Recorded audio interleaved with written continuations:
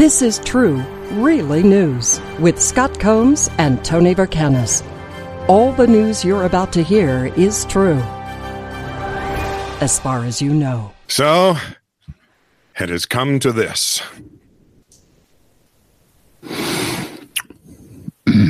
And if it has come to this, let's just have our meetings over Skype, Zoom, or Google Meet or something like that. But if you're in Wisconsin, you have to wear your masks then, too. That's true. I got to tell you, I have meetings one at a time constantly because I talk to myself, but nothing ever gets done. The meetings always devolve into name calling and reports to human resources of harassment. Hate when that happens. My Me Too file in my permanent record is inches thick. See, I just never remember what I say to myself when I ask the question. Half the time, I don't remember the question. Back to you, Tone. Some people go quietly into that good night. Others are sent off by a dozen or more scantily clad pole dancing strippers. Huh? Not sure that's how I want to go, but a Chinese man chose the latter. The Taiwanese politician died at the age of 76, and his son had a dream in which his father requested something hilarious for the funeral. Ever faithful, the son came through with the dreamed about request, providing 50 ladies polishing poles with their bodies, which is a Taiwanese move for the dead that has originally initiated by gangsters, they say, honoring their own. Go figure. I don't want to know.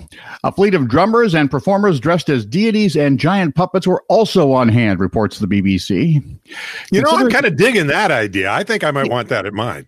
A drum line would be kind of cool. Well, I'm just thinking the clowns. I mean... Nope, clowns scare me.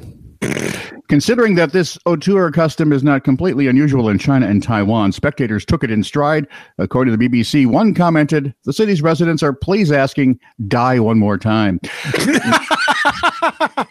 That sounds like a James Bond comedy movie. Die one more time. Yeah, die another day. Die one more time. Wild as this final hoedown may have been, it is not even the most outrageous send-off for a loved one. According to the Mirror, isn't that a tabloid kind of thing in Britain? Yeah, I believe that is correct. I could ask my friend. It's not like Patrick. It's a real paper.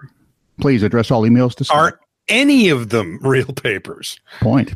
According to the Mirror, funeral home owner Damaris Marin has come to recognize that families wish to see the dead just as they were when they were alive. So we have a Puerto Rican boxer who celebrated his passing by having his body propped up in the corner of a constructed boxing ring, dressed in full fight night regalia, ready to pose for photos alongside his loved ones.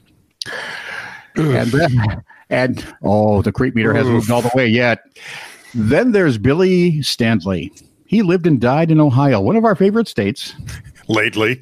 And was situated aboard his Harley Davidson after dying, made to appear ready to take off for somewhere other than the afterlife.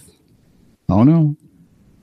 And in New Orleans, socialite Mickey Easterling, though deceased, just hang on. Just give me a second. I'm trying to steel myself for what's coming.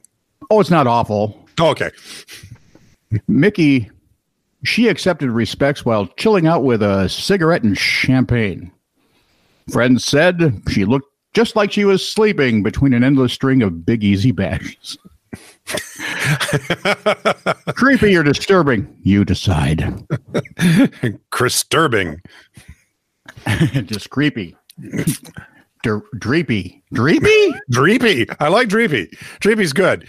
So, news clippings file. 6 men, their faces covered with red bandanas, got out of the Cherokee, carrying a knife, baseball bat, billy club, and rolling pin, said Davis, 20. I knew when I saw the rolling pin something bad was going down.